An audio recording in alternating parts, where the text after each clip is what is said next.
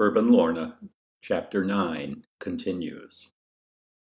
A month or two later, while on a visit to Chacallit, Lorna accepted Luther's invitation to visit the mill one morning to say hello to the girls in Lynx and to see some of the new products we're going to be making in ivory.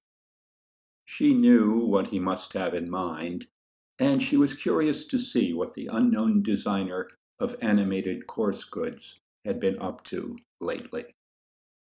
"Lorna," said Luther, holding the prototype enclosed in his hand, "what I'm going to show you is a work of genius. I want you to appreciate that, and I want you to consider very carefully whether you shouldn't be adding your talent to it."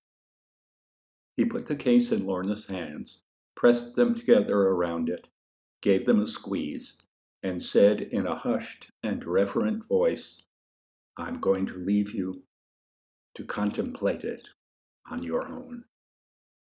He left the office, and Lorna, bursting with curiosity, opened the lid. She watched the couple for a long time. She found, while she watched, that she began wishing that she could show them to Herb. She wished that what they were doing could be put to trial in the big pine bed. She sighed and closed the lid. It wasn't likely.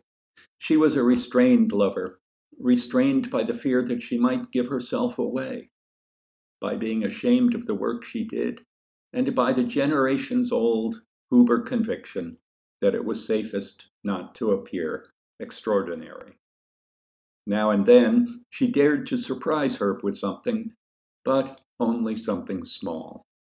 She was usually careful, very careful. "Herb," she whispered that night when they had retired to her old room in her parents' house, "I think I'd like to do a little work for my Uncle Luther now and then." "What do you mean?" asked Herb. "Well," she said, beginning an explanation that she had practiced during her walk up Ackerman Hill from the mill, "when I saw the work that he's getting from the people he has carving for him, I realized something.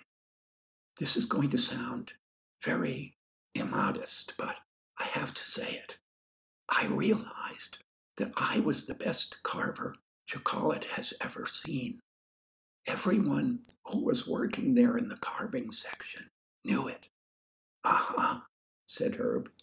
"And you know what else I realized?" she asked, rolling onto her side and bringing her lips close to Herb's ear. "What?" he asked.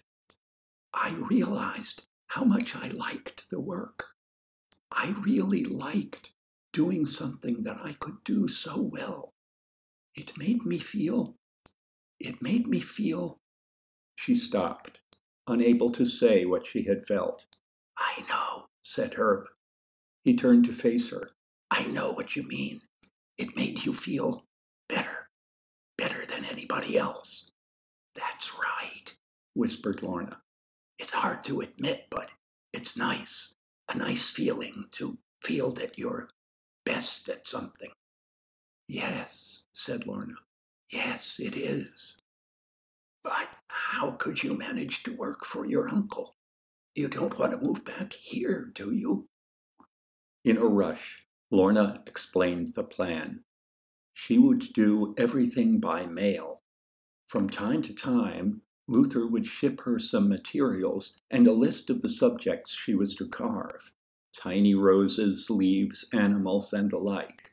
She would set herself up with a place to work. She wouldn't need nearly as much space as she would need for, say, a sewing machine. She would work during the day, while Herb was at work. She wouldn't work too much. He didn't have to worry about that, and no one would even know that she was working. He didn't have to worry that it would look as if he couldn't support her. Now and then, she would get a package from Chacallit. Nothing unusual about that. And now and then, she'd send a package to Chacallit. Nothing unusual about that either. "Oh, Herb," she said, "you wouldn't mind, would you?" Will you promise me one thing? He asked. What? I want you to spend the money on yourself. I promise. Promise. She nuzzled him, and silently, because they were in her parents' house, pressed herself against him. She remembered the little couple she had seen that afternoon. Do I dare? She wondered. Herb drew a deep breath, slowly. He thought about the routine he had devised for the little couple. Should I try? He wondered.